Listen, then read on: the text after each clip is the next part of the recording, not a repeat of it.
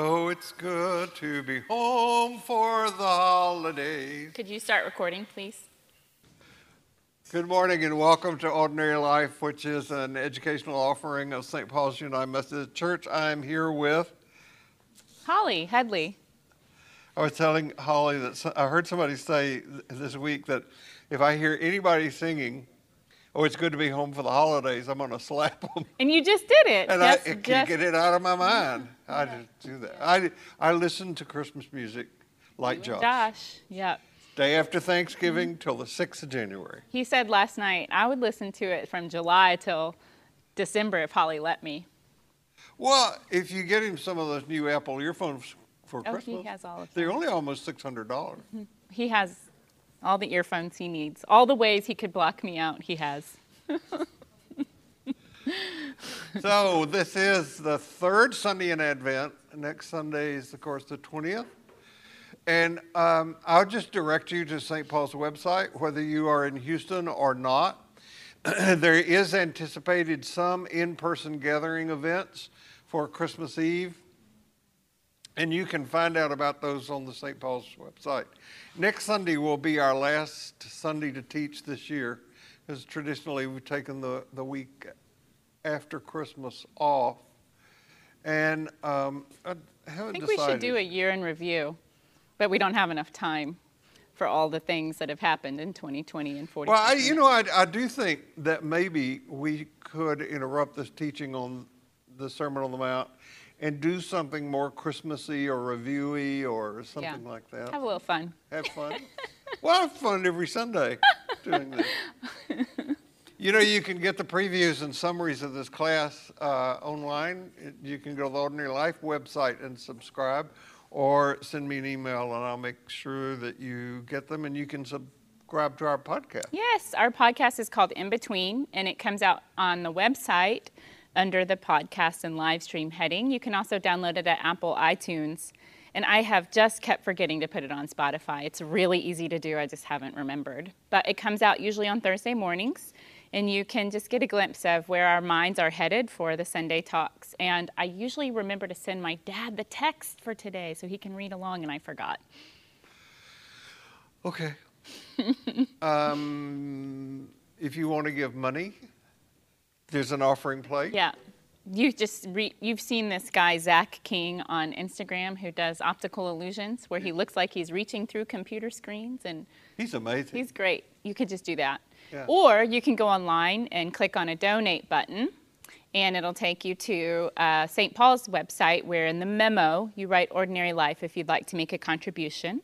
We're at that point in the year where this week we're going to get to give away all of your contributions to nonprofits who are serving the poor and underserved and hopes to empower that community. So thank you. Announce that next Sunday, what the committee's done. Yeah, I think we're meeting tomorrow. I'm waiting for 2 people to get back to me. Okay. You know,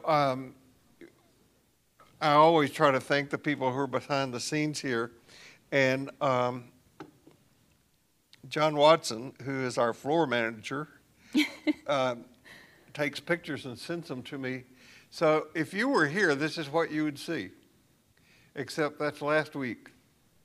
We changed clothes this week. We did, and that's Olivia that you're seeing. William is not in the shot, but maybe next Sunday we'll do that. It's a complicated process to get this up and on the air. Yeah, but I sure do love these 2 kids. Yeah. Y'all aren't really kids, but I do love them. They'll help us out. So, no matter who you are or where you are in your spiritual journey, you are welcome here. Everybody's a pajama person these days, or if you're in another time zone, maybe a wine and cheese person, wherever. I started getting Christmas cards from people, and people write in the notation on the card or the Christmas letter, which I love to read. I've got a great one from Crystal and Tom. Hi, guys. And Crystal had the books that she's read in the coronavirus. So I'm glad you're here. Thank you for hanging in during this time. And Nobody really knows what the outcome of the vaccine is going to mean for us in terms of things beginning to open up again. I'm confident we won't be doing it this way next year. I mean, this time next year. We're slowly going to have some sort of reopening process. And I'll leave it to the sociologists and to the doctors to predict what we'll ever get back to doing as we used to. Some things we may never pick up again, and that could be great. But I'm grateful for all sorts of reasons that you are here, that you've hung in, and I, like you, will be glad when we can gather as we once did. I don't want to say anything or do anything that's off-putting to you in any way that should go without saying. Further, I would like it that you find this time so valuable that you would pass on these recordings to your friends, or maybe get someone to watch with you or in tandem with you, and then maybe as part of your spiritual practice during the week to talk about the content of what you have heard me and Holly talk about in these times together. I want our lives to flourish as a result of doing these times. And this gets to be a bit dicey when we start coming clean with each other about how difficult doing spiritual work is. Every time somebody asks me about having a spiritual practice, and I begin to say what it could look like, I can see them go, That sounds like a lot of work. yeah, that's going to take time. Yep. So I don't want to do anything that's off-putting. I say that, and then I say, now I'm going to read to you a passage from the Bible, which is, for some people, about as off-putting as you can Which get. we resisted a bit. Yeah. We kind of were like, oh, here we are. I've heard that. I Yeah. don't need to hear it. Yeah. It reminds people of really wounds, a lot of wounds they carry from their religious background. And I think that because of the insights from evolutionary cosmology, people are getting more and more turned off by religion in general and finding science to be the gateway to a new religious expression for They're them. both frameworks. Yeah. They're both frameworks through which we can experience reality. Neither should be taken as the entire whole. But we have been going through the morality teachings found in the Sermon on the Mount. Now, if you have been living under a rock for the last 6 months, I'd love to have that rock. Is it comfortable there? So I can Is there a not know bed? what's going on too. Yeah. But we have been trying to navigate this space between the no longer and not yet during this time of pandemic and during this time of racial reckoning. That's the framework in which Holly and I are writing these talks every week to try to take those things into consideration. And maybe next Sunday I'll do George Carlin's bit on the Ten Commandments, because the Sermon on the Mount is kind of a redo of the morality teachings found in the Hebrew Scriptures. I'm going to read you a passage from the Bible, and maybe because it has to do with sex and adultery, it will keep your attention. Those are hot topics. So, but I'll give you warning. The content is about much more than sex and adultery. I want to read you the words found in the Sermon on the Mount, attributed to Jesus, although these words come from the early Christian community and not from Jesus himself. But you know the next commandment pretty well too. This is Eugene Peterson's translation. Don't go to bed with another spouse, but don't think you've preserved your virtue simply by staying out of bed. Your heart can be corrupted by lust even quicker than your body. Those leering looks you think nobody notices, they also corrupt. Let's not pretend this is easier than it really is. If you want to live a morally pure life, here's what you have to do. You have to blind your right eye the moment you catch it in a lustful leer. You have to choose to live one-eyed or else be dumped on a moral trash pile. And you have to chop off your right hand the moment you notice it raised threateningly. Better a bloody stump than your entire being discarded for good in the dump. You know, I told Holly this week, when you read stuff like this, you wonder how Jesus got any followers at all. Yeah. People hear this and say, oh, no, that's not for me. Well, that title of this section is Adultery and Divorce, right? He's not doing these in the order in which they are in the Hebrew scripture. The one on adultery is the seventh commandment in the Hebrew. This is the second one that Jesus picks up to do. He makes it number 2, or they make it number 2. Again, I want to say, from the standpoint of biblical scholarship, Jesus did not say these words. This is coming from the early community.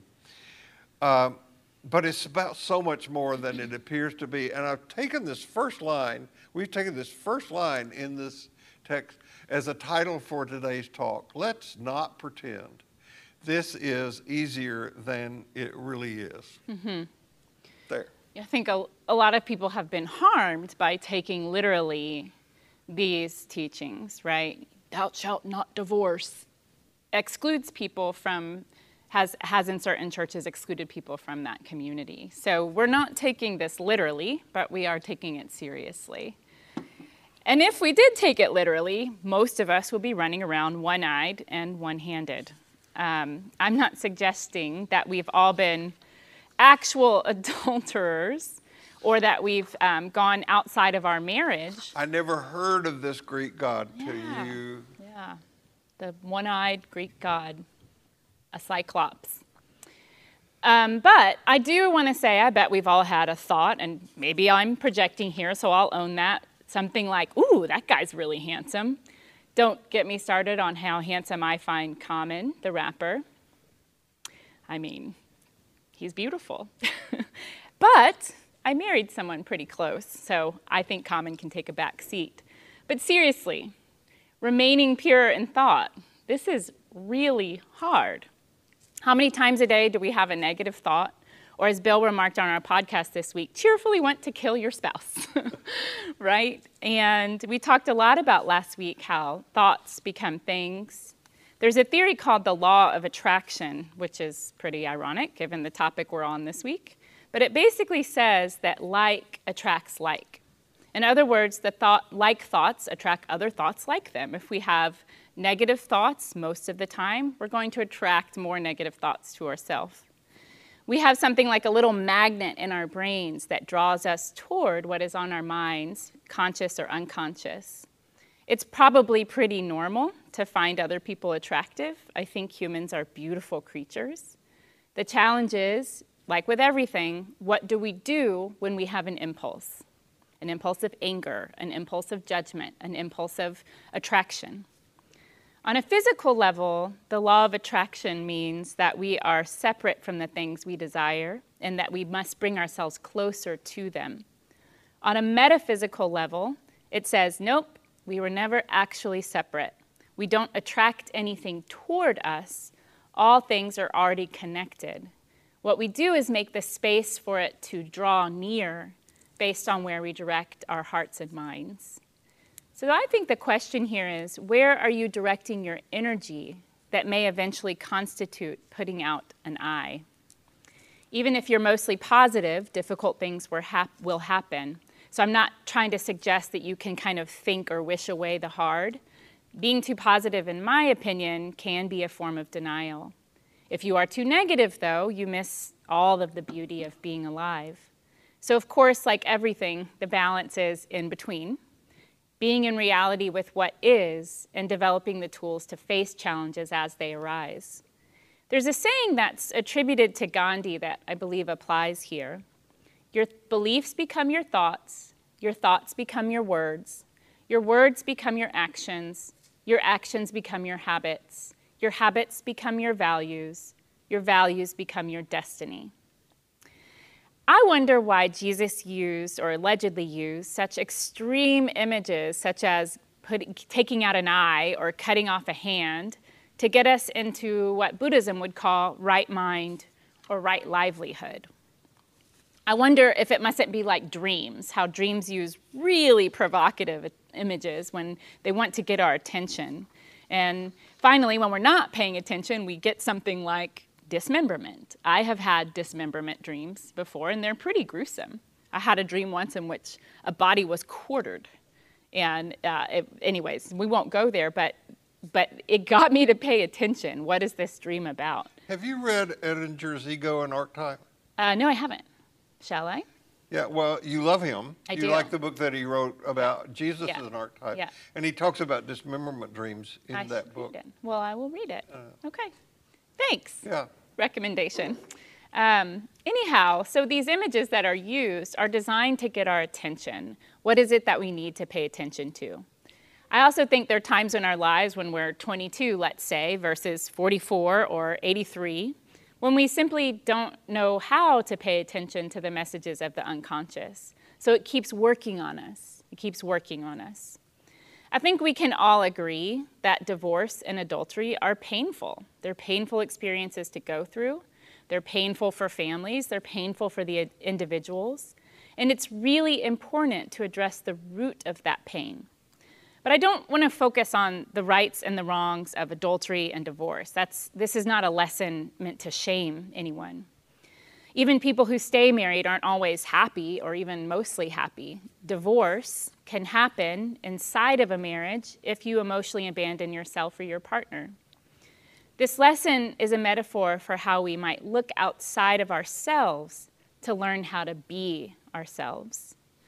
So the questions I think that are important to ask are, what do you believe about yourself?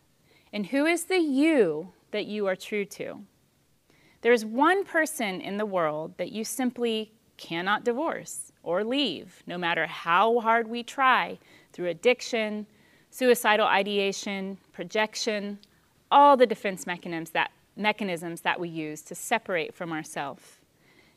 That one person you can't leave is you. You cannot leave you. So the question is, how have you, and I am among the you, looked with lust away from yourself? And how have you, and again, I place myself among the you, abandoned your own heart? There's no one for you to become except for you. This is your most important relationship. So when you and I began teaching together, I said to you that I do really much better if we're in a series. Yes. I'm a 7 on the Enneagram. And one of the things that 7s are known for, according to Sandra Mitri, is what she calls ego planning. They're always planning what's next and what's next. And the good thing about that is when we are doing a series, I'm able to anticipate several weeks down the road. And so I'm scanning the horizon and what I read and the people I encounter and what I talk about for material that we can use here. Right. So it's a very advantageous thing to me.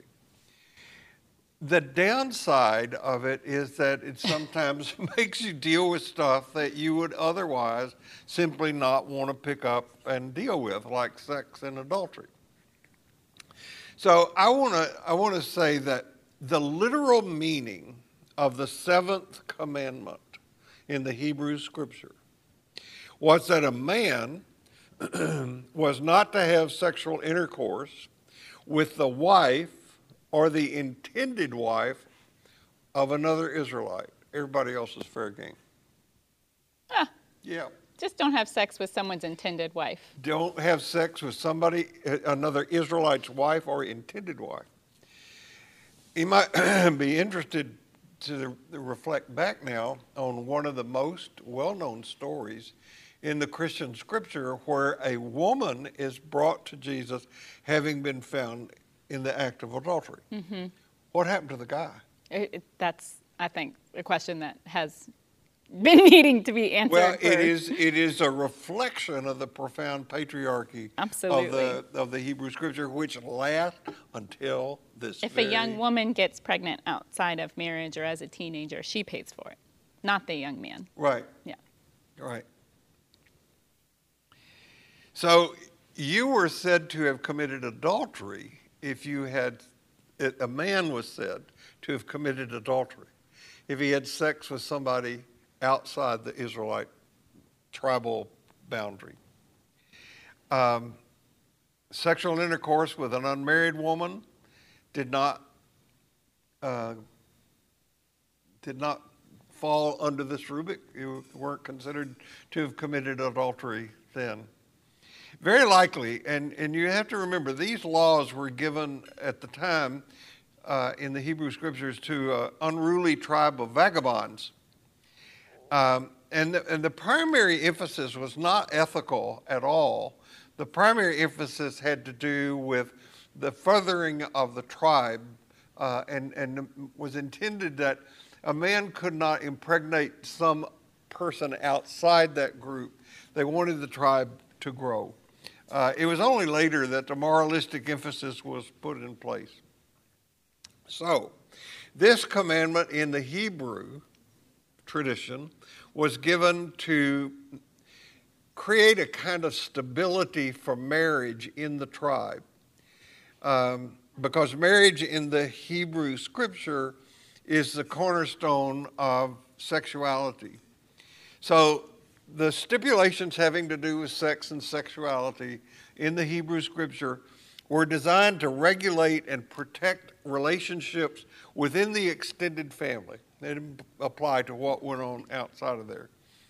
And it came to be that there was no sin regarded in Judaism with greater horror than adultery, and it came to be that no sin was committed more commonly.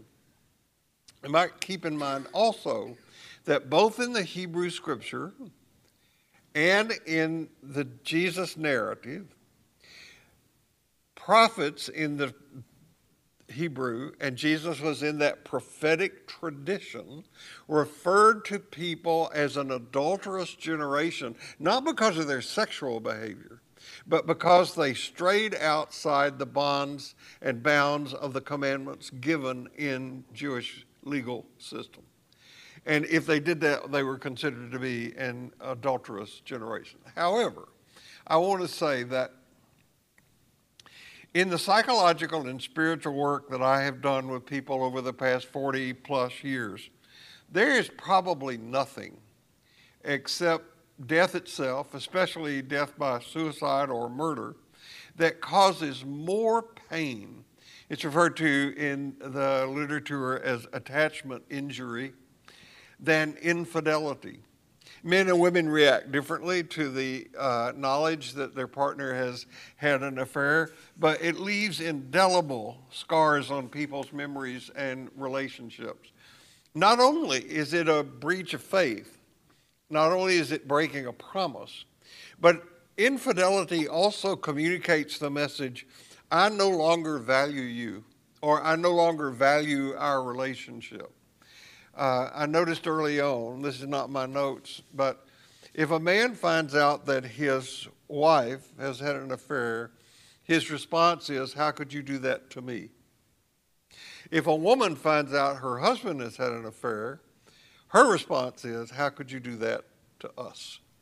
Because men and women think differently about relationships. Broadly speaking, I might say, how could you do this to me?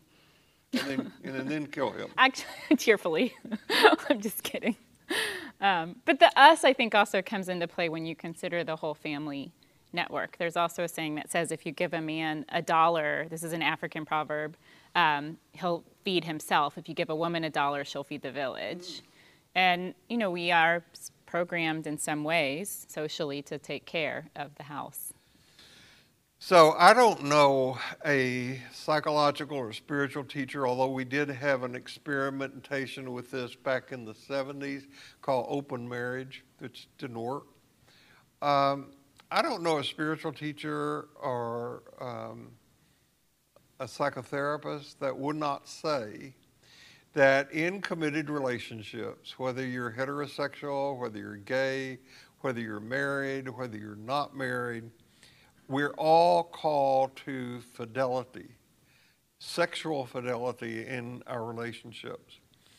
And one of the things that fidelity means is an affirmation of our sexuality in all of its manifold complexity. We are sexual beings, and as such, we need tenderness and compassion and love and friendship. So I want to affirm two things about sex and sexuality. The first one is that sex is not a sin. I think that the church in its moral stance has often communicated that to people and made sex something that's dirty. I can't tell you again how many young people I have counseled over the years who got a message growing up that sex was such an awful, immoral thing to be saved for marriage, as it's put, and then when they got married, that those feelings about sex didn't automatically just go away. This is particularly a message for young girls. Young girls. I think so. Sex is not a sin. And the other affirmation is sex is not salvation either. Sex is like nitroglycerin.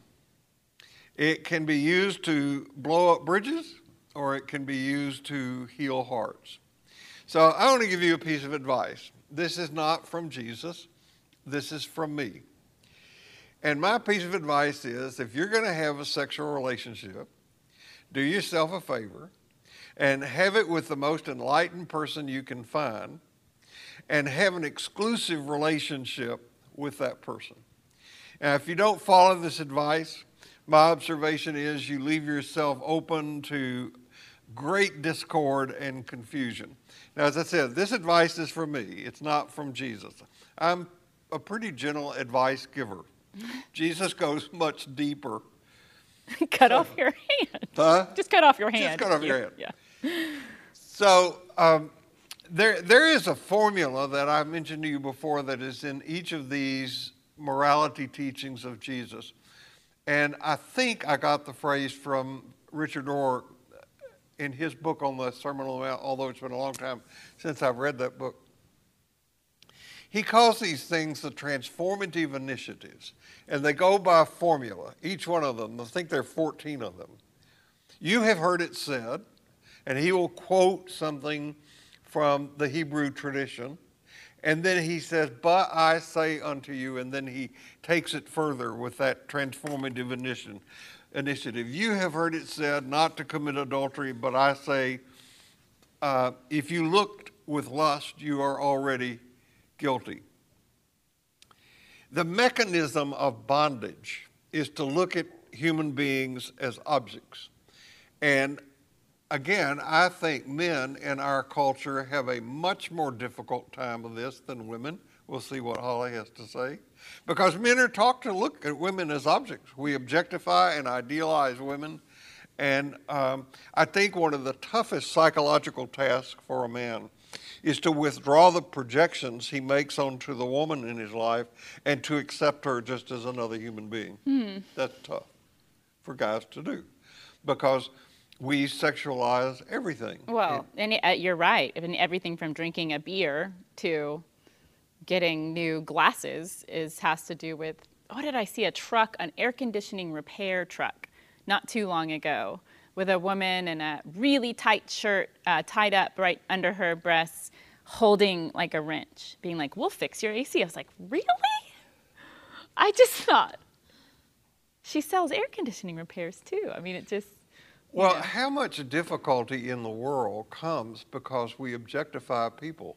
Yeah. Either positively or negatively. Yeah. Think about the trouble that we have in the very racial issues that we're dealing with right now, Absolutely. where people are objectified. So what is the transformative initiative here in a broader way of looking? And it is remove the cause of the temptation. Now, please don't literalize this. When I was in seminary, a student actually used a bandsaw to cut off his hand. Of course, he was very unbalanced. What Jesus is teaching is that we should stop playing the mind game of living in a fantasy world. His images of ripping out your eye or cutting off your hand were simply an indication of how difficult it is to discipline the mind. And anybody who has taken up a meditation or contemplative practice already knows this. This is hard work. Fantasy has nothing to do with the real world of human relationships. Relationships don't just happen in the head. They happen in the real world order. And what it costs to live in the real world can be like plucking out your eye or cutting off your hand. So what these metaphors mean is to take yourself and to take life seriously. One of the things it means is to wake up. Being aware is one of the central teachings of any good spiritual path. So often in life we can fall into unawareness that leaves us fair game for what is unresolved and unrecognized in our own lives. We can get captured and led down paths that become our personal hell. My definition of the unconscious is what we don't know. And what we don't know owns us if we're not careful. Yeah.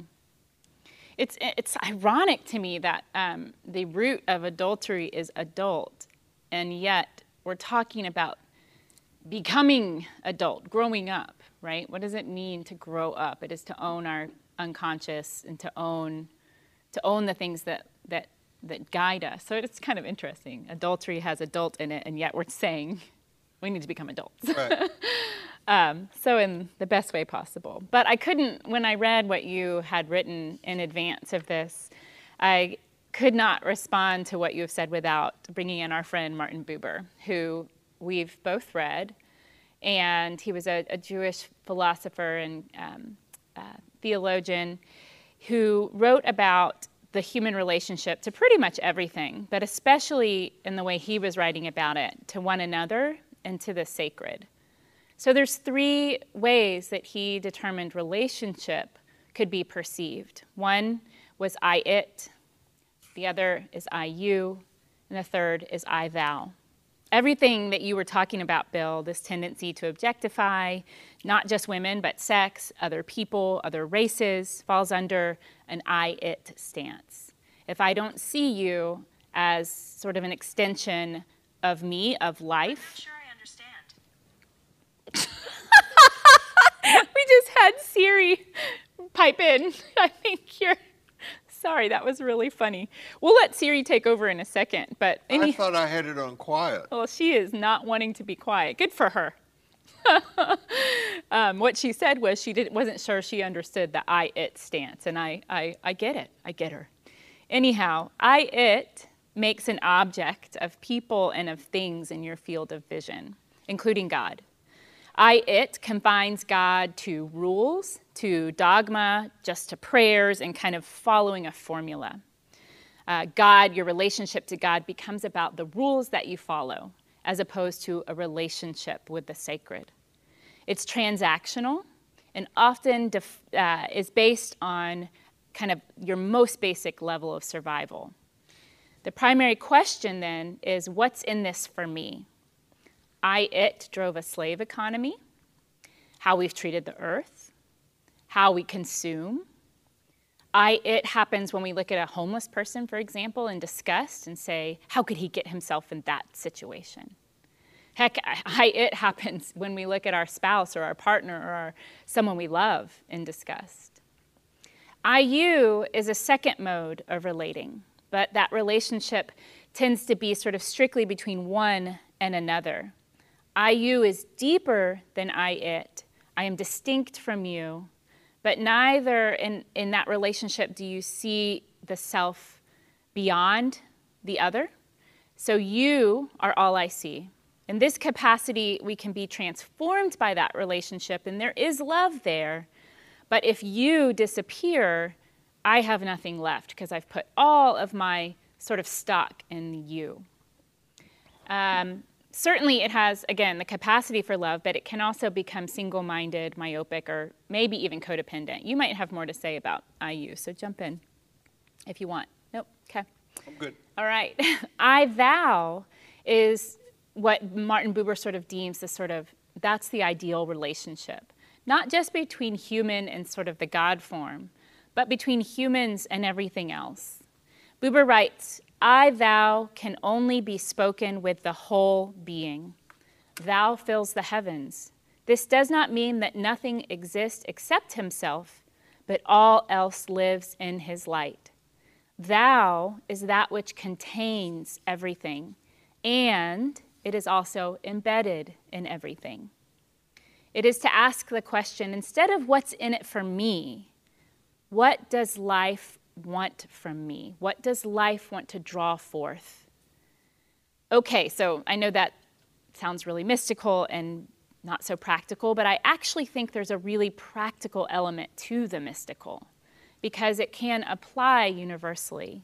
You know that beautiful saying of Meister Eckhart's, the eye with which I see God is the same eye with which God sees me. I love this enhanced photograph of the reflection in one's eyeball being the thing that is being looked at.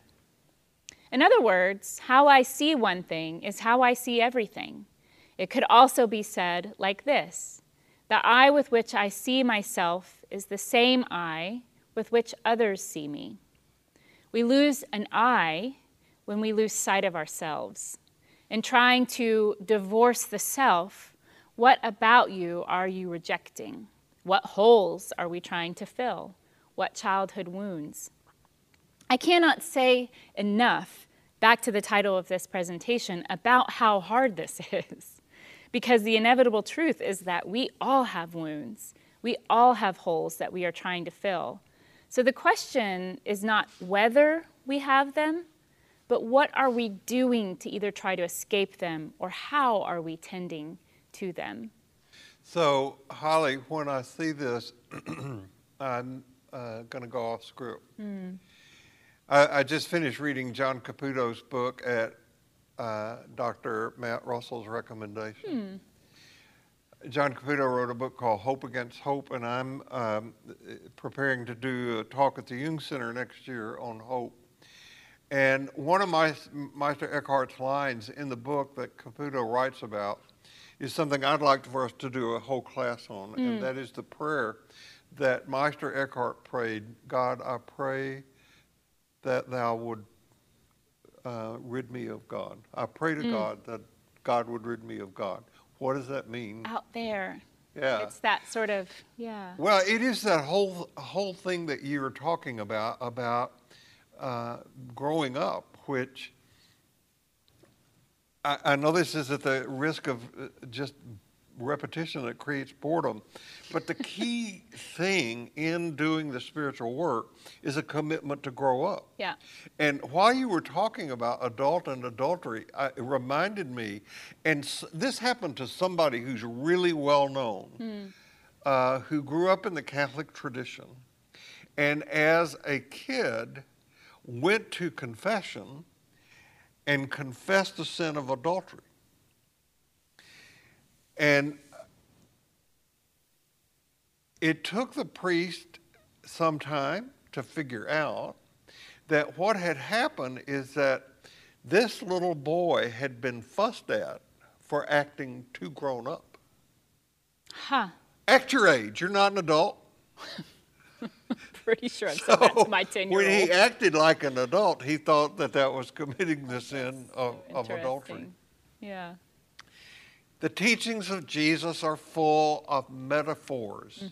They are full of paradoxes. They are full of contradictions. If you want, here's an example. If you want to have life, you must be willing to give it up. That's a message of hope. It's a message of growth.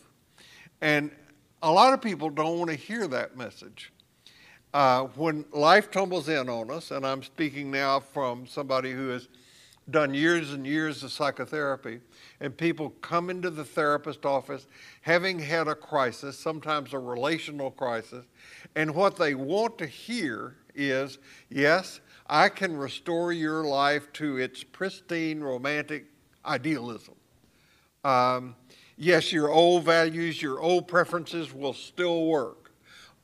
Yes, you can have what you want without having to change anything.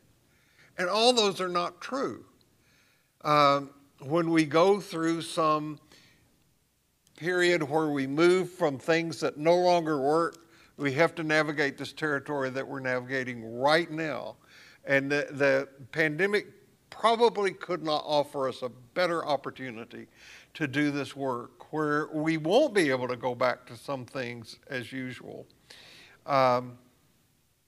Just this week, I read, just this week I read this line from James Baldwin that I had not seen before.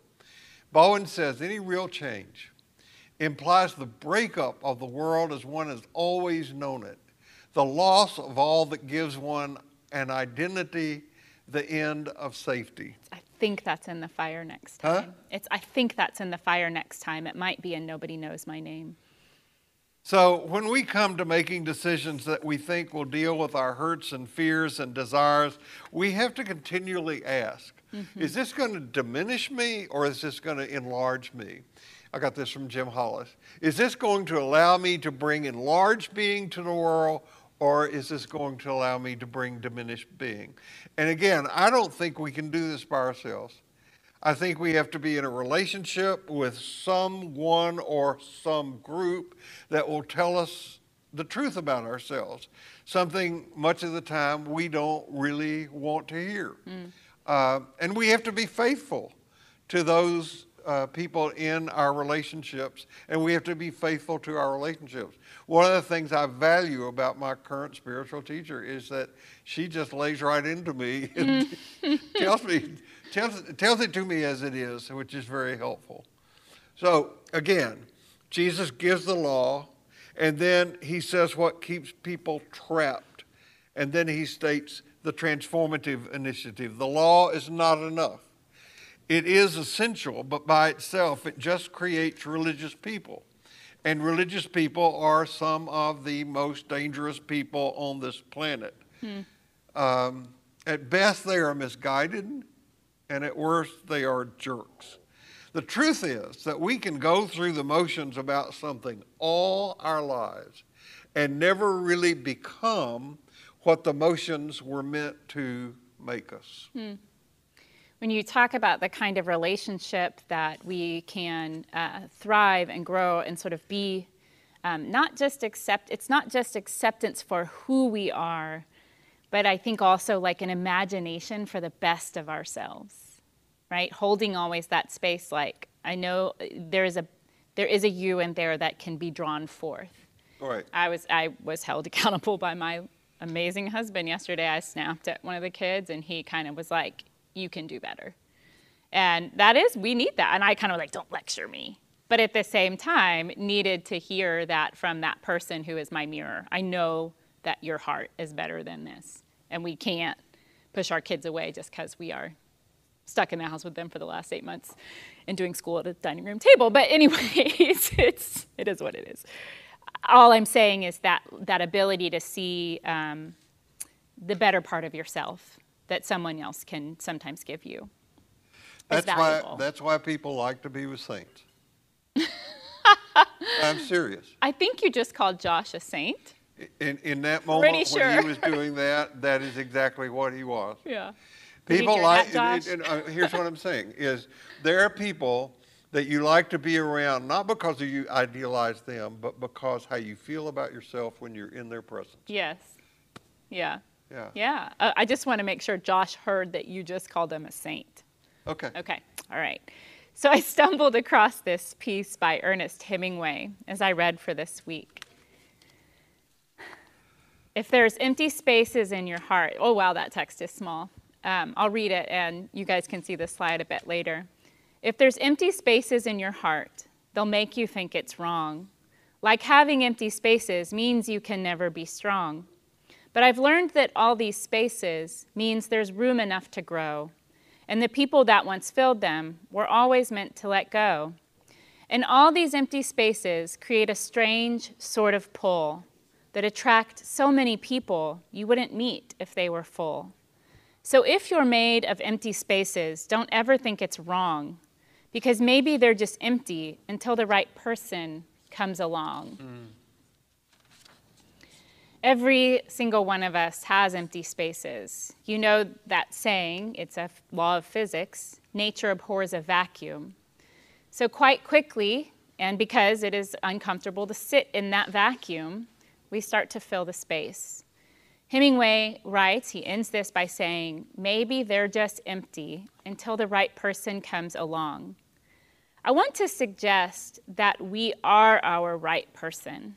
And again, as you just said, that people in our lives who really see us bring forth the best of us, that's who needs to come along. So yourself and surrounding ourselves with the people who can bring forth the thou in us.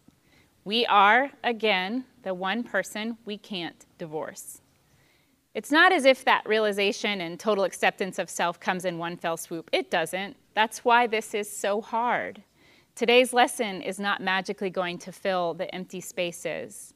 I think of it, though, like tipping the scales, just trying to get it far enough so that the scales tip toward being in a committed, monogamous relationship with you.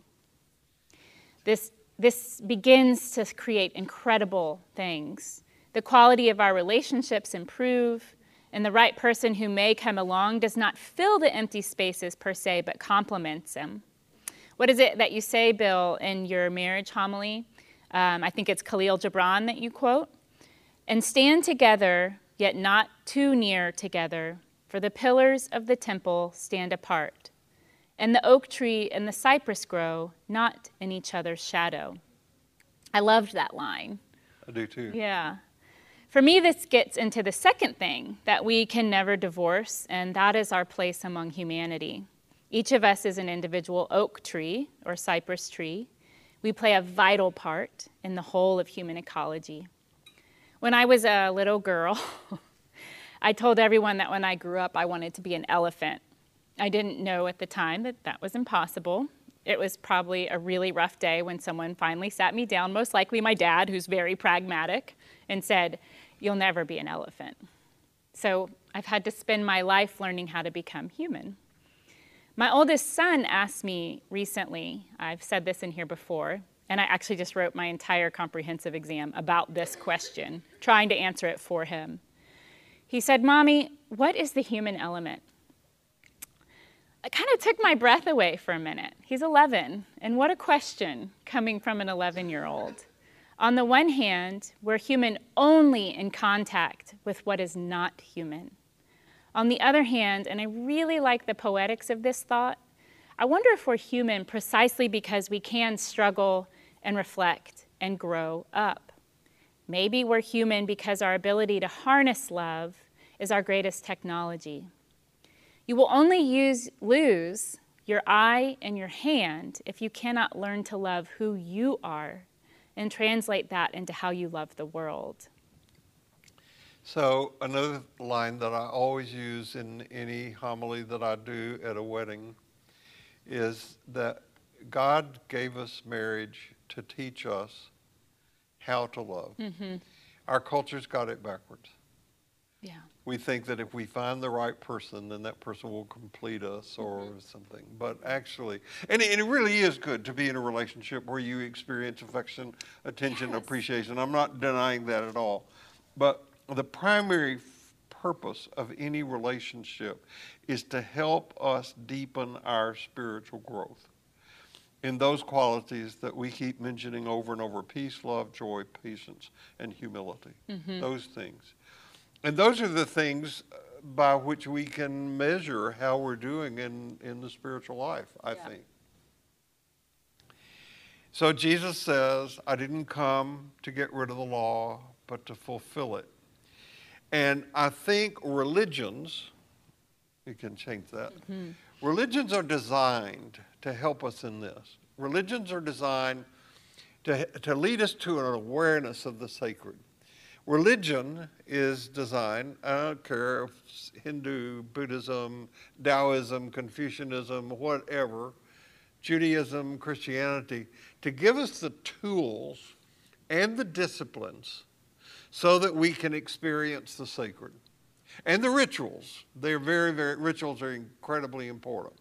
Spirituality has to do with becoming transformed people, of living our lives with the awareness that we are inside the heart of sacred mystery, and that sacred mystery seeks to come alive inside of us. Now, sometimes we focus on one side of the coin or the other, religion or spirituality, but they have to go together. People who focus only on religion, this is the big sin of fundamentalism, and I believe it's why so many fundamentalists are so angry and sometimes such violent people. On the other hand, you have people who will focus on the spiritual dimension for a variety of reasons. They've been wounded by religions, they found religion to be dishonest or shallow. But I think the spirituality only position is lacking in a foundation. Often this spirituality is just an escape from life as it is. However, my personal opinion is that religion without spirituality is far more dangerous and damaging than spirituality without religion. So if you have to pick one, I'd pick spirituality, but I'd try to put them together because you need the discipline of the religion. Religion without spirituality leads people to being keepers of the law and not seekers of the truth. I cannot tell you how many times over the years people have expressed dismay or uncomfortable feelings because what they hear in ordinary life transcends the religion that they were taught when they were in junior high. And they don't like the discomfort of moving into a new religion. If religion by itself is enough, how come religion has been the source of most of the problems in the world? All the wars, many wars fought in the name of God. And the reason is that it's easy for religion to lose the spirit of the God that may have originally inspired that religion. Holly quoted Meister Eckhart. Only when we begin to see the world, only when we begin to see ourselves and everyone else sees us, the world, and others, have we become both religious and spiritual. It's interesting as you talk about sort of spirituality and religion, at their extremes, they actually sound almost exactly alike.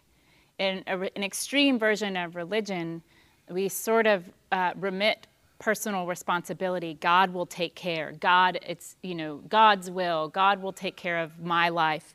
In an extreme version of spirituality, which we might call New Age spirituality, the universe will provide, But somewhere in between is that balance of personal responsibility and mystery, the ability to be in awe, but the ability to act, to sort of find that messy water in between.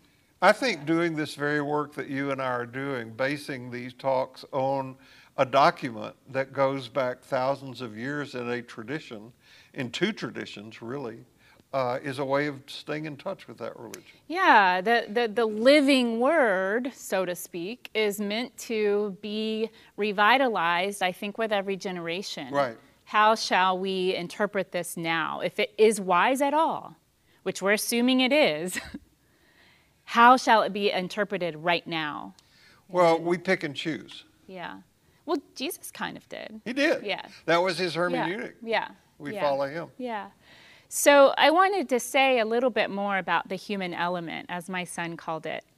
It can be overwhelming to find our particular place in the world, especially if we're continually trying to cheat on ourselves by comparing our looks or our abilities or our talents to others, by believing the lie that we're too much or too little. I came across this little parable while reading the second book in the Wrinkle in Time series. We rewatched that movie, and I've now... Do you like that movie, William? Okay. Good. We rewatched the movie, and I'm now reading the whole 5-book series. The second one is called A Wind in the Door. The parable says, "For want of a nail, the shoe was lost. For want of a shoe, the horse was lost. For want of a horse, the rider was lost. For want of a rider, the battle was lost. For want of a battle, the kingdom was lost. And all for the want of a horseshoe nail." This is a parable. Quantum entanglement proposes that particles remain so connected to the actions performed on, let me start over. Quantum entanglement says that particles that interact impact each other. Even when they're separated by great distances, they continue to impact one another. This is also true between the nail and the lost battle. To put it in human entanglement forms, it could be said that everything you touch, you change, and everything that you change changes you. So what you do matters, whether you're the nail or the horse or the rider or the battle. The world needs us to stay in it, not just to stay married, but in love with the world. It will sometimes be a struggle, I think, to love the world. It will lay us flat from time to time. But there is only one U-shaped space in the entire fabric of time, and you're the only one that can fill it. So this saying that you have up here is the essence of really solid Buddhist teaching. Mm-hmm. This is it. Mm-hmm. Because I think all of Buddhist teaching could probably be contained in the understanding that this is this way because that was that way. Mm-hmm. Mm-hmm. The independent arising. Mm-hmm. It's called in interdependent arising, co-arising. Yeah. Yeah. So I remember when I wore a much younger man's clothes.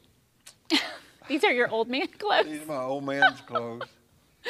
And I was part of the church in Tennessee that I learned so much from, benefited so much from.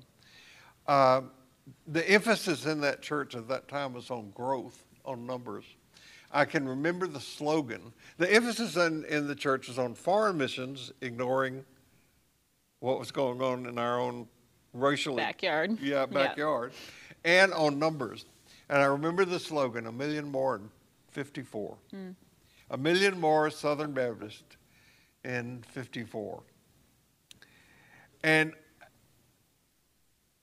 they said, you try to get people to come join our church, and you tell them it's really easy. There's nothing to it.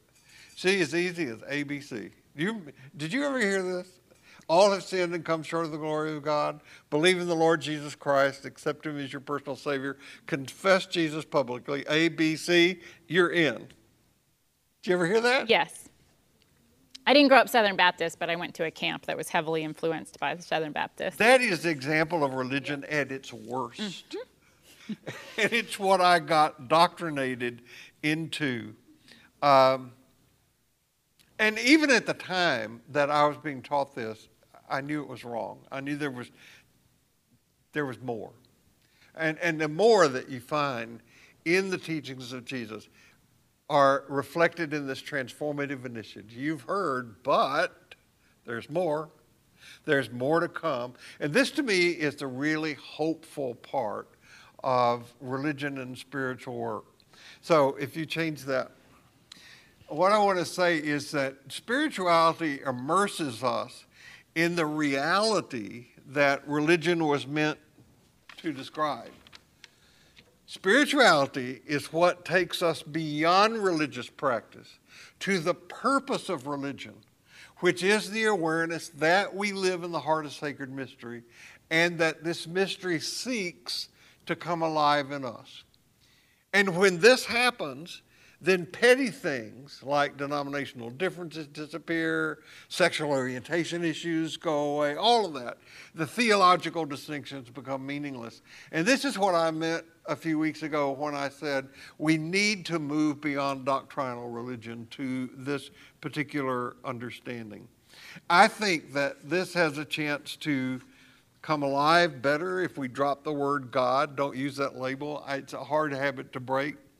But it's what the religion that Jesus seeks to teach us is all about. So, got a comment? Just listening. So the other part of me thinks, though, so yes, I do have a comment. Okay. No, but yes, is can we flip we can remove the word God, and I do think God has been made to be patriarchal, made to be domineering, kept out there. We have a sort of myopic vision or an it vision of God. I also wonder what would happen if we infused everything with God, like just, I don't know if that becomes too magical thinking, but.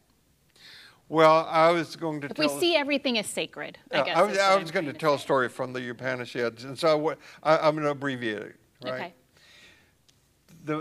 The sage sends his son away to the ashram to be educated. His son comes home, and the father says, "What did you learn?" And the son says, "I learned everything. I know everything there is to know." And the sage said to himself, "This is an arrogant posture that cannot be tolerated." And he said to the son, "You must learn to see the essence that is in everything." Mm-hmm. And the son said, "How can it be so if I cannot see it?" And his father said, "There's a pitcher of water. I want you to put salt in it and bring it to me in the morning." And so the son brought the salt and put the salt in the pitcher. And the next morning the father said, "Can you see the salt in the water?" And the son says, "No." He said, "Well, taste the water from the top." And so the son tasted a little bit. And he said, "It's salty." He said, "Taste the water from the bottom." So the son put a dipper into the pitcher and tasted the water from the bottom and said, "It's salty." And the sage said, "That's essence. You can't see it, but it's everywhere." Mm-hmm. And that's in you too. Mm-hmm. So what you're saying is, what that story teaches is that the essence of what we call God is in us and between us. And our opportunity is to make that manifest. Yeah. So, next slide. We got two more. No matter where you go this week, no matter what happens, remember this. You carry precious cargoes, so watch your step, and we will see you here next week. Yeah. Have a good one.